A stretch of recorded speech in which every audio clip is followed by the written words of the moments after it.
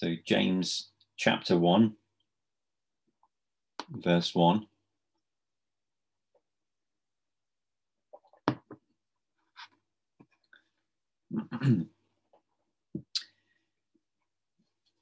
James 1, verse 1. James, a servant of God and of the Lord Jesus Christ, to the 12 tribes which are scattered abroad, greetings. My brethren, count it all joy when you fall into different temptations, knowing this, that the trying of your faith works patience. But let patience have a perfect work, that you may be perfect and entire, wanting nothing. If any of you lack wisdom, let him ask of God, that gives to all men liberally, and upbraids not, and it shall be given him. And then the book of Proverbs in chapter 1. James, of course, was an Israelite, a Hebrew. He knew, I'm sure, his Old Testament well. And there are many parallels between the book of James and the book of Proverbs. So let's just read a few verses from Proverbs. Proverbs chapter 1.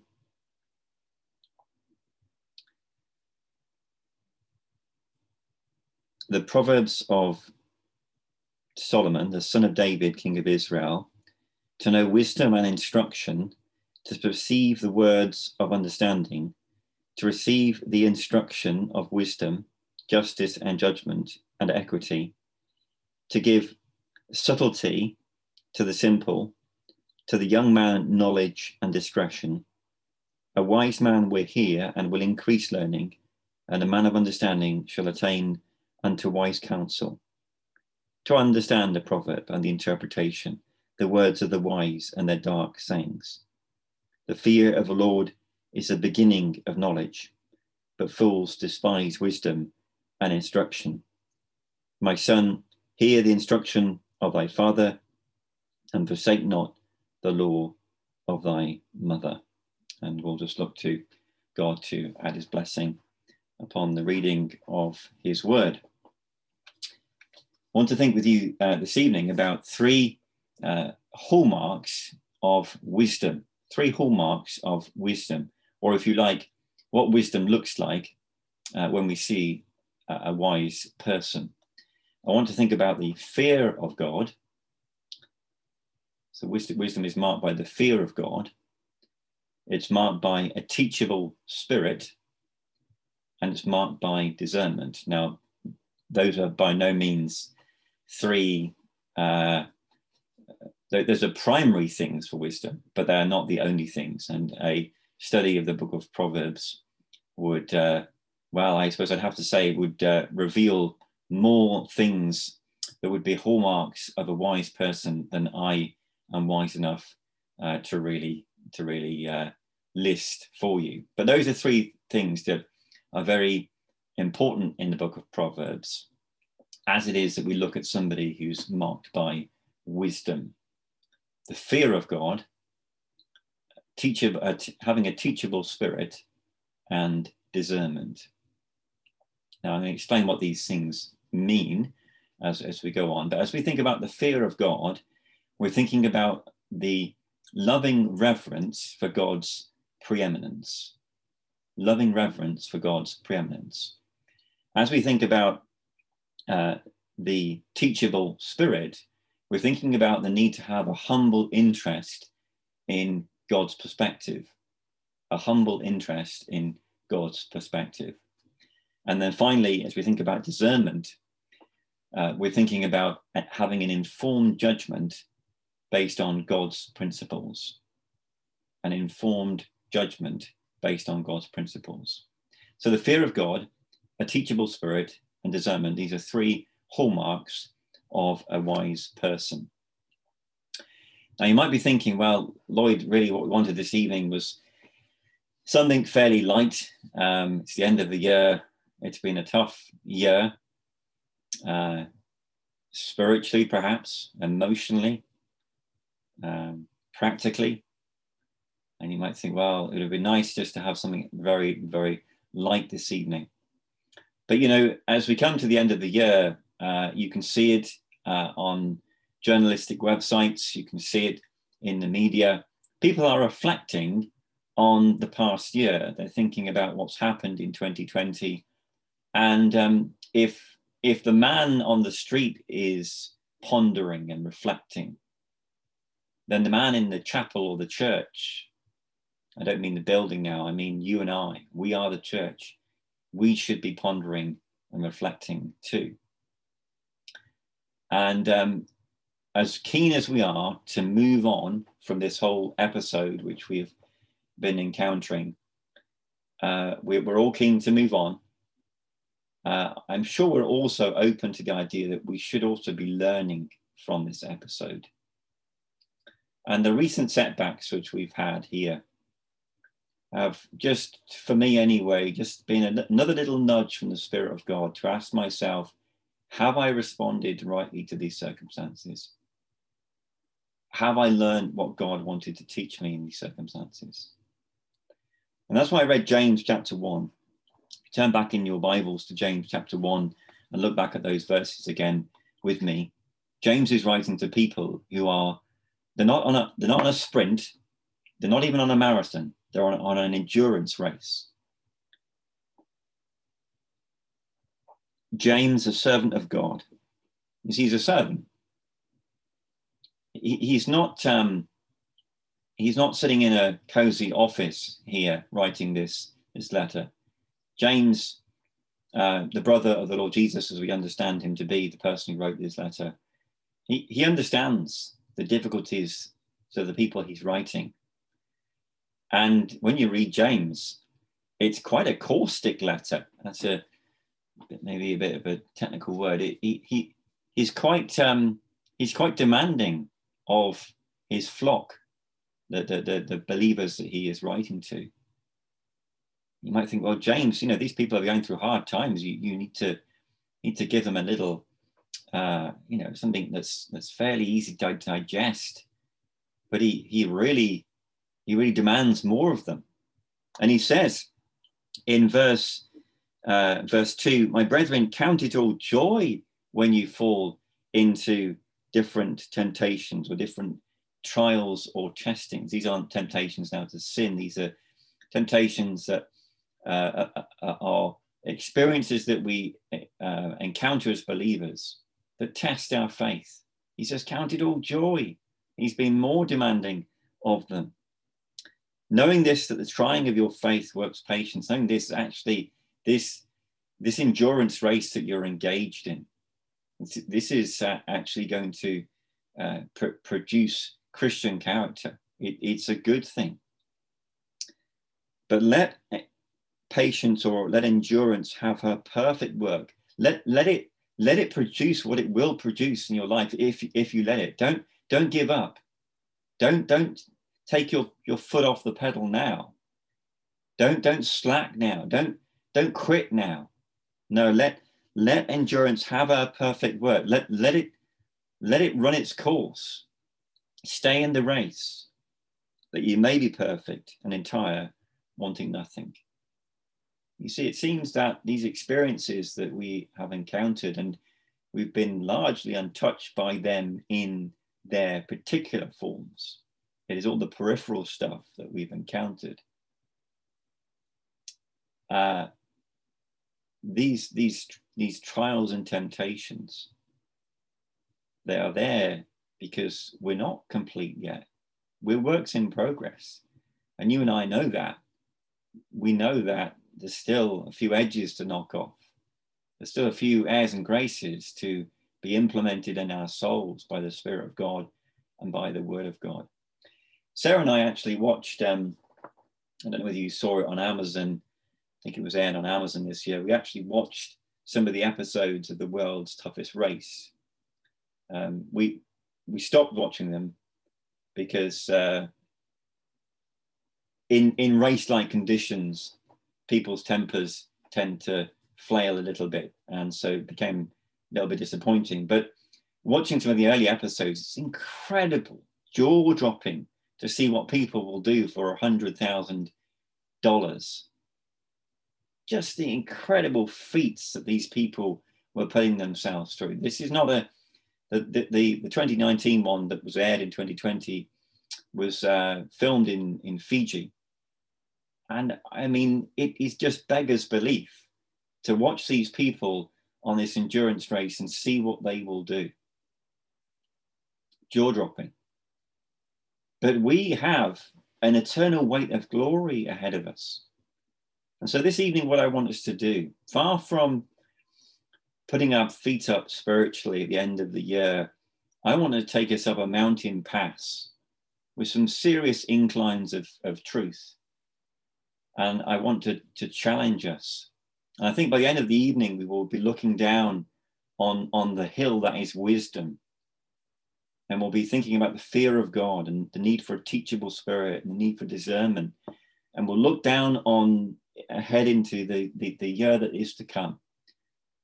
And we'll see that if we allow God to teach us what we need to be taught, and if we allow God to educate us where we need to be, we need to grow.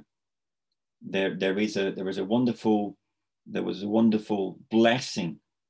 Let faith work endurance, and endurance have her perfect work. There was a wonderful blessing in being associated with the sufferings of Christ, in being willing to grow and to go forward.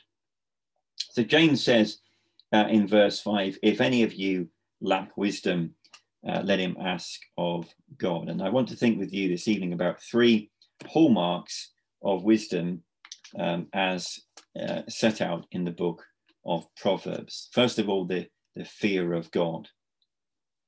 This, I've said here, this is about loving reverence for God's preeminence. Loving reverence for God's preeminence. Look at verse 7 now. We're back in the book of Proverbs in chapter 1. Verse 7 says, the fear of the Lord is the beginning of knowledge, but fools despise wisdom and instruction. And it's actually the book of Psalms, if you read your Bible in its order of books, it's actually the book of Psalms that first speaks of the fear of God being the beginning or the chief thing about wisdom. I should probably have said what is wisdom before we get into the fear of God. What is wisdom? Well, I would say this, that wisdom is the ability to do the right thing in the right way at the right time. The ability to do the right thing in the right way at the right time. And so you can think of all those things that you have done in your life, those things you've said, those actions you've taken, and you've thought about, you can think about those times in your life where you just said the right thing at the right time, in the right way, and you nailed it. And you were a real blessing to, a passerby or maybe a fellow believer, just when you do the right thing in the right way at the right time. But in biblical terms, we should probably say it's doing God's will, the right thing, God's way, the right way, in God's time, the right time. So as you look at the scriptures, wisdom isn't just about life skills, although it is about that, but it's about doing God's will, God's way, in God's time. And as much as we might think about those moments where God blessed us with wisdom, we can also think about times when we might have done the right thing, but we did it in the wrong way, or we might have even done the right thing and gone about the right way, but the timing was just, we should have waited, or we should have been sooner. And the man who is being educated in the book of Proverbs, it certainly starts off anyway like a conversation between 2 people, probably an older man and a younger man, perhaps a father and son. The father is trying to educate his son about the need to do the right thing in the right way at the right time. So that's what wisdom is in scriptural terms. And so when we think about the fear of God, verse 7, the fear of the Lord is the beginning of knowledge. And as I said, this is sometimes described as being the fear of God being the beginning of wisdom in Psalm 111. But also if you turn to Proverbs 9 verse 10, the fear of the Lord is the beginning of wisdom, and the knowledge of the holy is understanding. So it seems like to do the right thing at the right time in the right way, it seems it is almost definitely the case that in order to do those things, the chiefest thing is that we fear God. Loving reverence for God's preeminence. And it shows up in my thoughts first and foremost, and then obviously it shows up in my behavior. You might think, well, this is very strange. How would the fear of God, how would fearing God allow me to do the right thing in the right way at the right time? And because we don't really understand what the fear of God is, and if we think we understand it, we often have a kind of a contorted idea about the fear of God.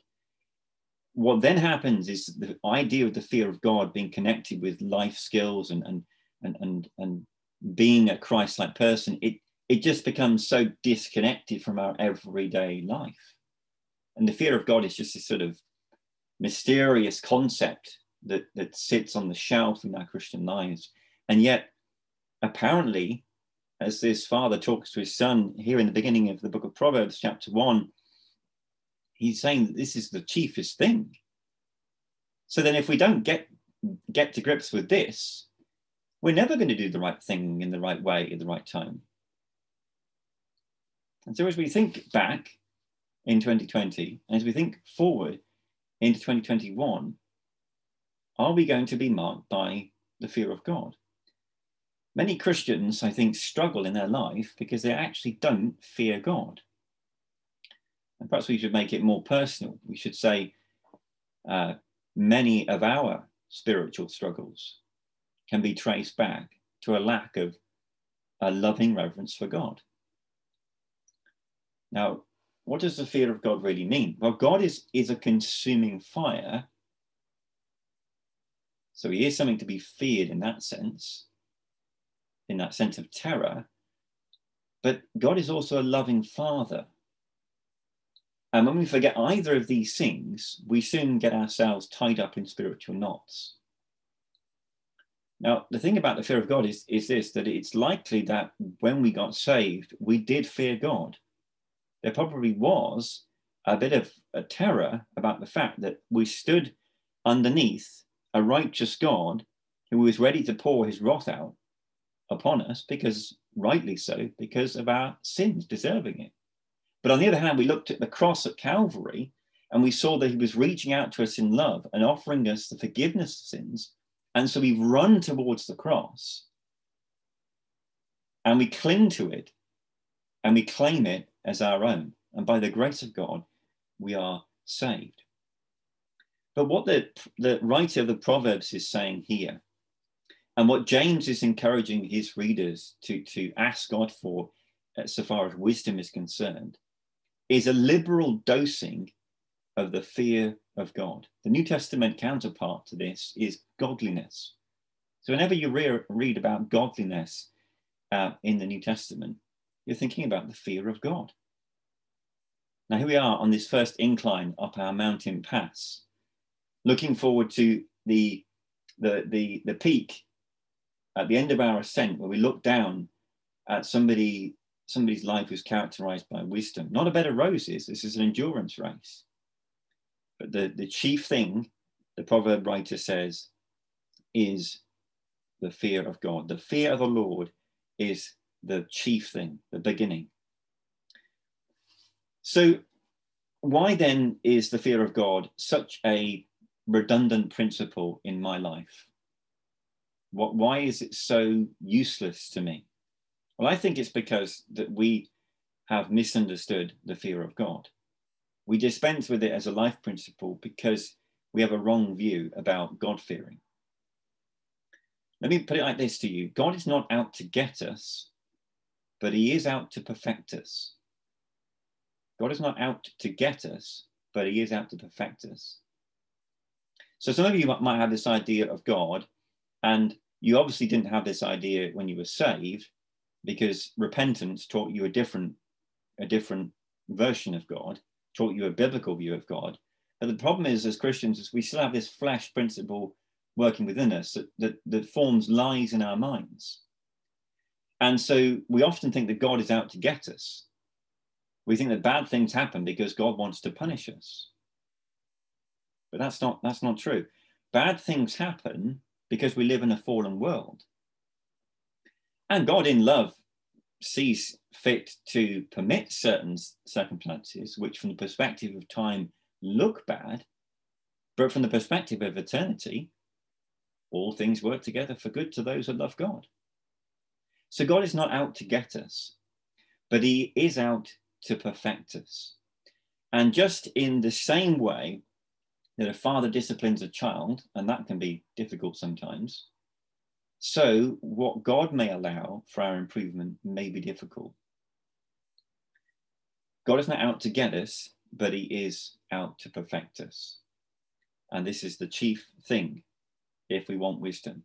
If we want the ability to go forward in our Christian lives with that balancing, controlling, regulating force within us of wisdom that allows us to endure this endurance race that we're on, that James says we can liberally enjoy if we ask God of it, we must start here with the fear of God. This basically means rethinking your whole Christian life. It basically means rethinking everything about the way that you look at life, turning everything upside down and putting God and the fear of God at the foundation, and then working up from there. And what you'll probably find as you do that, what I will probably find as I do that, is that at the foundation, at the chief point in all my decision making, in all my thinking, there is probably at least two other types of fear that are built in to the way I think. The first one is the fear of man. That's probably the most common one. The second one is the fear of circumstance. The first one is in some ways a rational fear because we can be hurt by men. You might have been bullied, I don't know, as a young child. And you know the rational fear of being put in danger.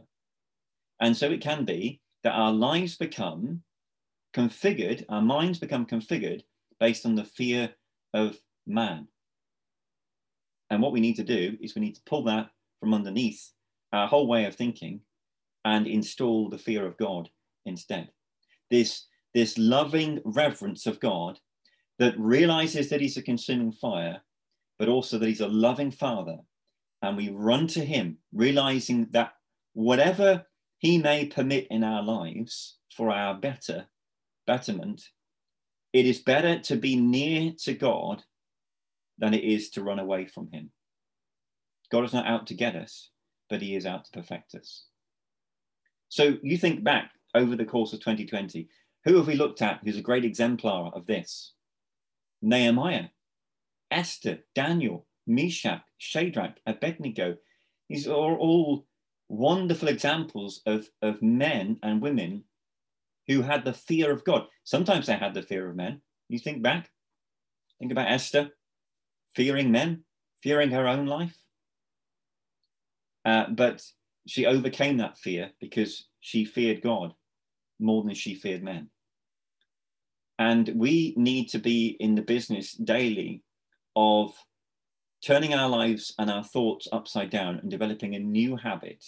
And I speak for myself here, because I know where my sin nature tends to ignore the fact that I should be fearing God. And I need to build into my thinking and to my experience a fear of God that draws me to him, not running away from him. We've had these model exemplars in 2020. And yet, sadly, although we've had these exemplars, it's just possible that because our hearts fear men more than they fear God, even after coming across all these exemplars, where the Spirit of God has been saying to each one of us, you shouldn't be fearing men, you should be fearing God. It's just possible that our own understanding, remember Proverbs 3:5-6, trust in the Lord with all thine heart and lean not on thy own understanding. In all thy ways acknowledge him, for he shall direct thy paths. But our own understanding, what does it say? In the face of God's wisdom, it says, I think I'll fear man. And so we run back to our little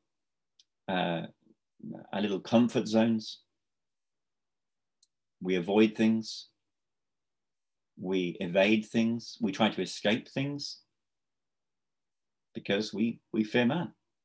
Or maybe we fear circumstances. This is the second thing which you may find as you take the polish and the duster of wisdom at your life. You may find that it's a fear of circumstance. Now, sometimes that can be rational. Sometimes it can be irrational. Sometimes there is a genuine fear. It's not nice to be physically weakened, physically ill, and these are genuine things that we may encounter. But sometimes it can be irrational. Sometimes our minds run away with ourselves, and we start imagining things that really we ought not to. And so it can be that our decision making and our actions and our words are driven by fear of circumstance, whether rational or irrational.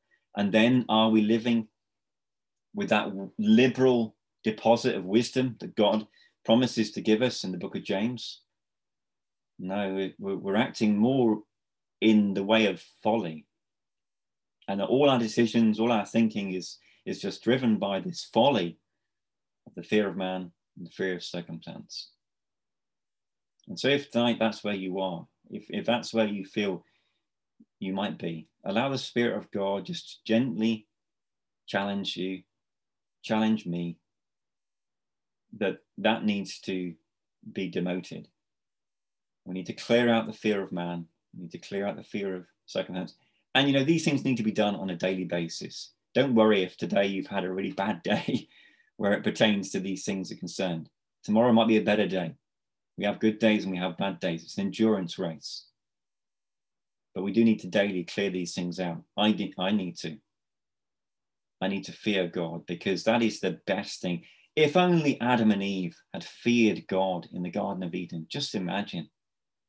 If they'd really, really taken on board what God had said, in the day that thou shalt eat of this, thou shalt surely die. That was a loving thing for God to place there as a fear for them. And they should have run towards the tree of life, not lent unto their own understanding. For in fearing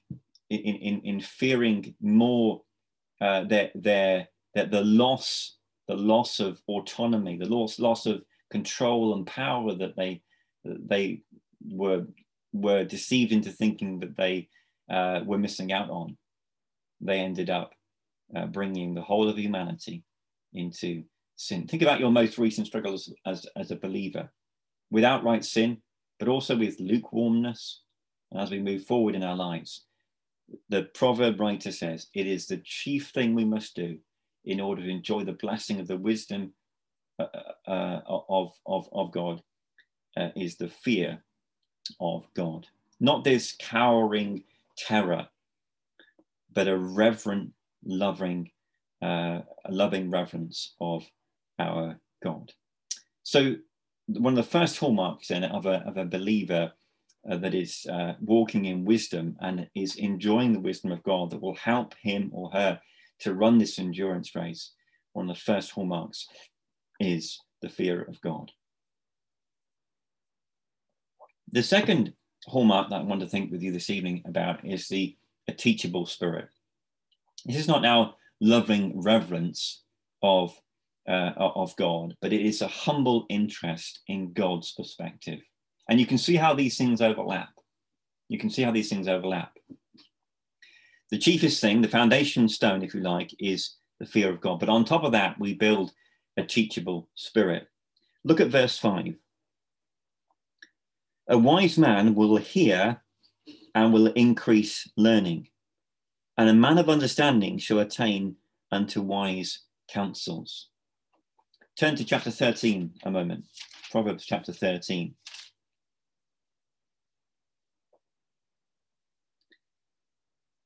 These are just two verses. We'll mention others that speak about the teachable spirit.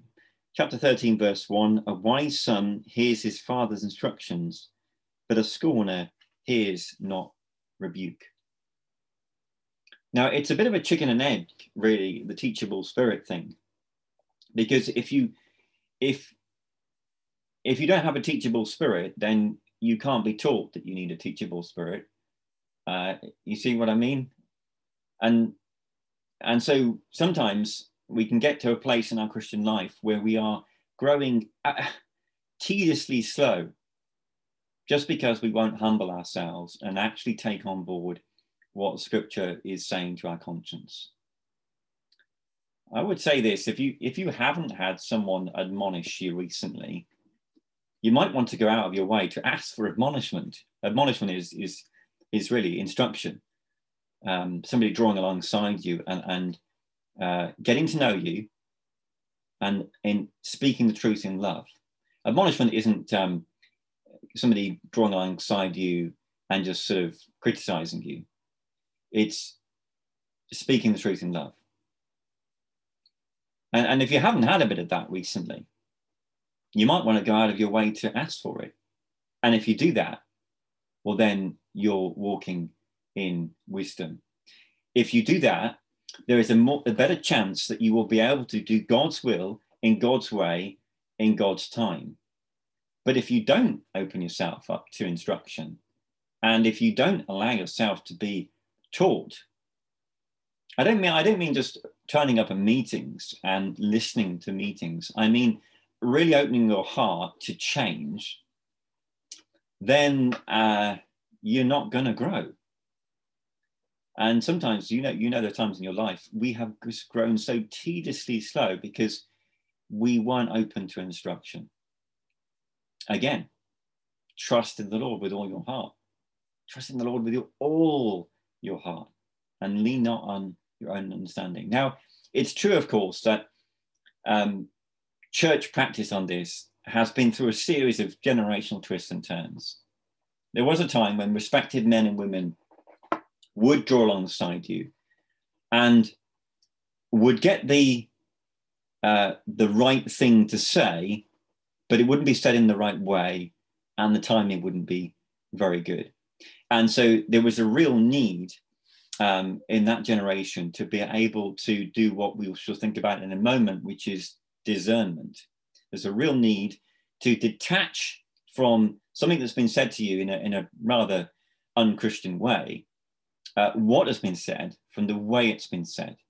So Nathan and Rebecca and Luke could all, I'm sure, give you an example of where Lloyd didn't really say what needed to be said in the right way at the right time, even if it was the right thing to say.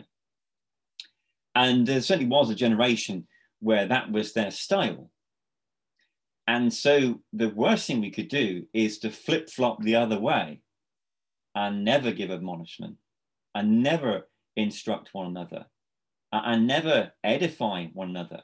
Never practice the principle that iron sharpens iron, also a proverb. No, actually, the wise man will hear and will increase in learning. A wise son hears his father's instruction, but a scorner hears not rebuke. You see what a scorner will do? Not interested. Not interested in being admonished. Not interested in being instructed. Look at, I'll read it to you, you don't have to turn, but I'll read it to you anyway. Proverbs chapter 10, verse 17. He is in the way of life that keeps instruction, but he that refuses reproof errs. Proverbs chapter 19, verse 20. Hear counsel and receive instruction, that thou mayest be wise in thy latter end. You know, it's really hard to navigate this mountain pass that we're on this evening if it is that you don't have a humble, teachable spirit. And when we get into those places as Christians where we just don't want to learn, then we just lean into our own understanding and folly ensues. You know, bad things will then happen because we are not doing God's will in God's time, in God's way. And then we can get caught in a cycle.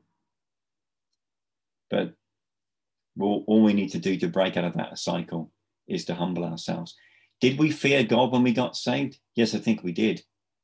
Did we have a teachable spirit when we got saved? Almost certainly we did. We did not lean on our understanding when we got saved.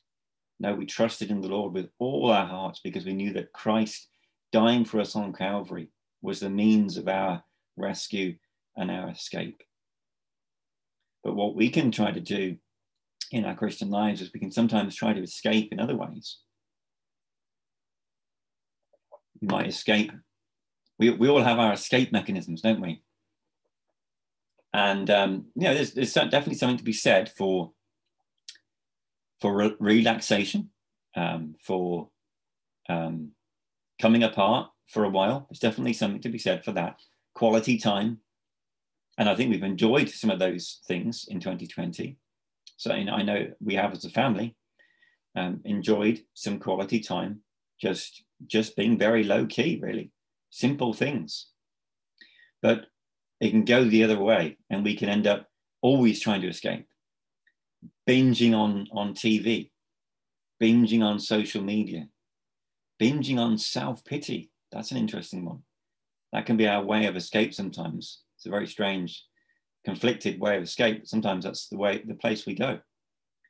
Or we can binge on projects, or we can binge on retail therapy. I'm not saying any of these things is immoral or wrong, but it's the extremes that we go to. Matt reminded us recently, well, it was earlier this year, really. He reminded us of the infiniteness of God, the infiniteness of God. A teachable spirit says that I am finite, God is infinite, and I have so much to learn. We saw this in our study of Daniel, didn't we? That God knows the end from the beginning. And he has got an awful lot of things to teach us on this endurance race that we are on. You can't find the answers to the current problems by composing a carefully crafted search query on Google. For all our sophistication, we are indebted to God for instruction in righteousness, instruction in the way of righteousness. Scientists don't have all the answers, politicians don't have the answers, and you and I don't have all the answers too. We must become teachable spirits. And on our best days, we are. And if you're having a bad week, don't let this get you down. We're climbing an ascent here. We're going to get to the top. We're all going to get there because we're all listening to the Spirit of God. And as we look down on the veil of the righteous, as it were, what wisdom can do for our mentality, for our spirituality, and for our well-being, we know that this is what we need to do. We need to become teachable spirits, humbling ourselves on a daily basis, something we need to do. So that is the teachable spirit, a humble interest in God's perspective. Finally, I want to think about discernment. Discernment. This is what I've said is informed judgment based on God's principles. Look back at Proverbs chapter 1 and look at verse 4. Proverbs chapter 1, verse 4. Verse 2. Verse 2. To know wisdom and instruction, to perceive the words of understanding. To perceive the words of understanding. Verse 4 again, to give subtlety or prudence, to give prudence to the simple, to the young man, knowledge and discretion. Now, haven't we needed this in 2020? The ability to discern correctly, informed judgment based on God's principles. That word in verse 2, to know wisdom and instruction, to perceive the words of understanding, is a very primitive root in Hebrew. It literally means to separate mentally, or distinguish. And there are 83 references to it in the wisdom literature in your Bible, 34 in Proverbs. And this again is what Eve failed to do in the Garden of Eden. She failed to properly separate mentally between the apparent attractiveness of exercising her own will versus the attractiveness of exercising love towards God. She didn't do the math properly. She didn't separate those two things in her mind. She may have conflated things, thinking she could have the best of both worlds. And she certainly failed to weigh the force of God's truth, which he had revealed to her, versus Satan's lies. She failed to weigh the force of those things. The ability to separate mentally is something that you may not be born with the ability to do all that well. You may be predisposed mentally to conflate things, to flatten everything onto each other, and you may struggle. This is very day-to-day, down-to-earth, low-key stuff, really. You may struggle to park things in your mind in order to be able to balance things. And sometimes you may find yourself mentally in a state of just complete disarray because everything seems to have sort of collapsed on itself, and you just can't make a decision. You're trapped in this sort of vicious cycle of thought which goes nowhere. To know wisdom instruction, to perceive the words of being able to separate mentally. See, the Bible is so practical. It so speaks to our everyday. God is interested in us becoming mentally stronger, because that will help us in our lives. Now, this business is discernment, informed judgment based on God's principles. It starts very young with sort of trial and error approach in the physical world. So, for example, you see a young child, they don't realize the fun of jumping from a great height needs to be weighed with the fact of gravity, right? They don't have that perception and that ability to separately, to sort of separate those two things mentally, the fun of jumping and gravity. And so it's trial and error in the physical world, and they learn and they accumulate their understanding. But this understanding, eventually they understand, yeah, well, the fun of jumping needs to be weighed with this over here. And they understand that that's probably a load of fun, but also quite dangerous. And they eventually balance things, and they arrive at an informed judgment. And it's much the same in the moral world, except that we start with something that very early on evidences itself. And it's called the conscience. And so you'll see a young child pushing at boundaries, knowing, don't be deceived. Young children, depending on their sort of mental age, they know very, very early on that they're pushing at boundaries. And they're doing what Eve did in the Garden of Eden. They're just sort of seeing whether they can engage in this business of the knowledge of good and evil. And your job as a parent, if you're a parent, is to show them that they actually don't have a great grasp of that, and that their attempts to cross those boundaries needs to be curbed with the Word of God.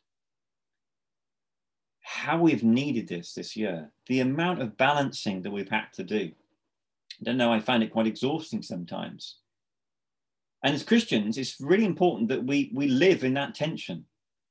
It's very easy to find a camp and just to sit in it and say, well, you know, I believe this is what is happening. And usually the camps are at either extremes.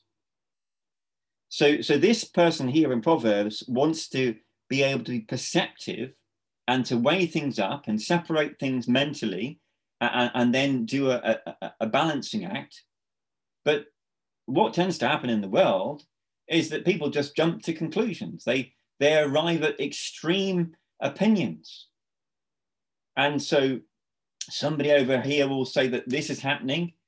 And because I don't agree with that person over here, I'm going to go all the way over there and I'm going to state this complete opposite opinion. And sometimes people are at the complete opposite end of the spectrum on an issue of balance, just because somebody else is in their mind at the wrong end of the spectrum.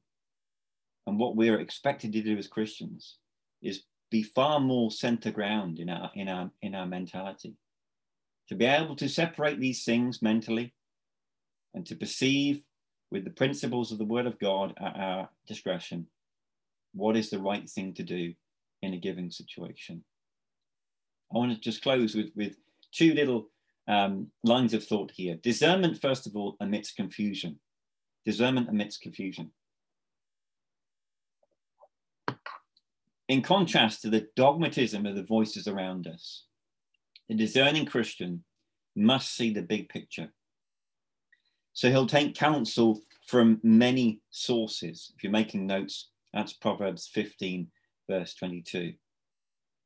The discerning Christian will listen to all sides of an issue. That's Proverbs 18, verse 17. This is all really classic stuff. This is the kind of stuff that you would get if you sat down with, let's say, a marriage counselor. Proverbs 18, 17 is exactly what they would be looking to base their counseling on. The Word of God is so down to earth. The discerning believer acts upon a redeemed conscience. Now that's really New Testament territory. That's Romans 14, verse 23. He that doubts is damned if he eats, because he eats not of faith, for whatsoever is not of faith is sin. It's the idea that if we have an awkward conscience about something, then we mustn't do it, because that would be sinful.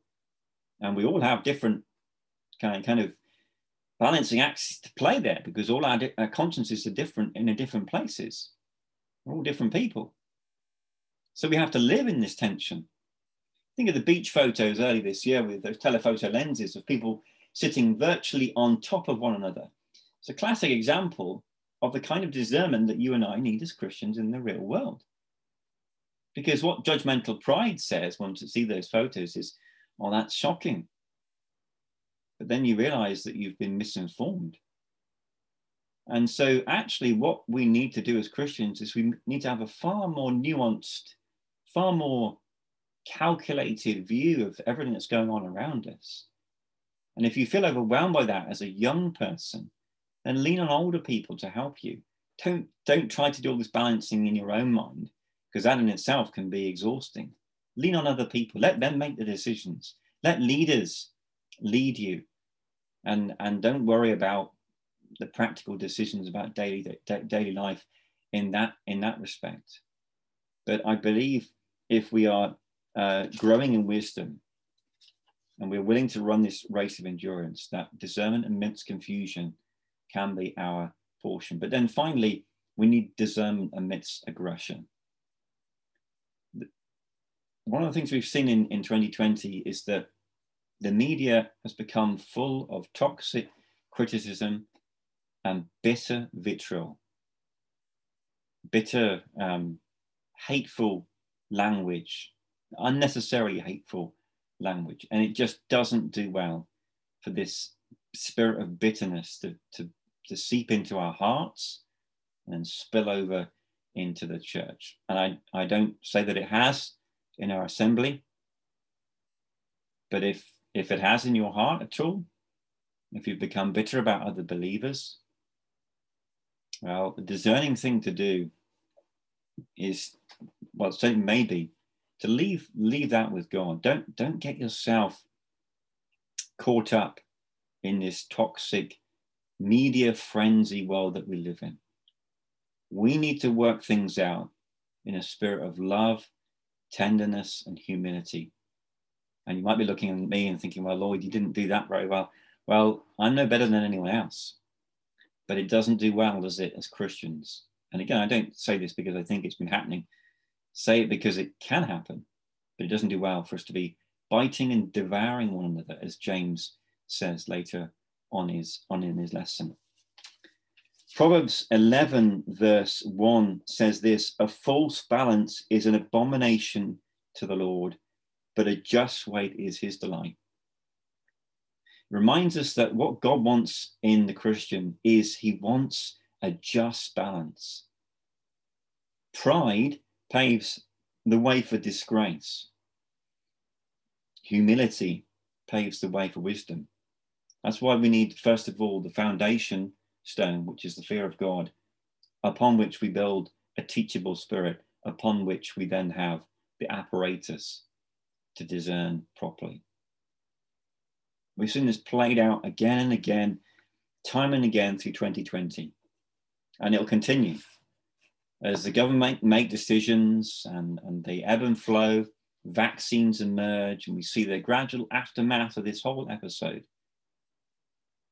And whilst a teachable spirit and humility doesn't make good TV or headlines or press conferences, it's the path we must walk. And it's okay, you know, if you go into a camp of a viewpoint, it's okay to leave that camp and go somewhere else. Change your view, because you're constantly balancing things out. And it's okay to change your mind. One of the strange things over this year was how you had one American stating that the US has a massive problem with racism. And then another American, a Black African American, insisting there is no such thing. You see how polarized and how difficult and how confusing it is. How confusing the world we live in. Amidst all this aggression, you and I as believers, we need to be marked by discernment. So then, three things that characterize wisdom in a believer: the fear of God, a teachable spirit, and discernment. And now we're on the top of the mountain. We're looking down, not looking up this sort of insurmountable list of things that you and I should be characterized by. I know we're not always characterized by them. Maybe you've not had a good day. But now come with us all to the top of this mountain. Look forward into 2021 and ask God graciously to allow you to grow in these things day by day, bit by bit. Me too, us together as an assembly, moving forward, growing in wisdom, enjoying that liberal deposit which is given to those that ask it of God, to endure this endurance race which we're all on.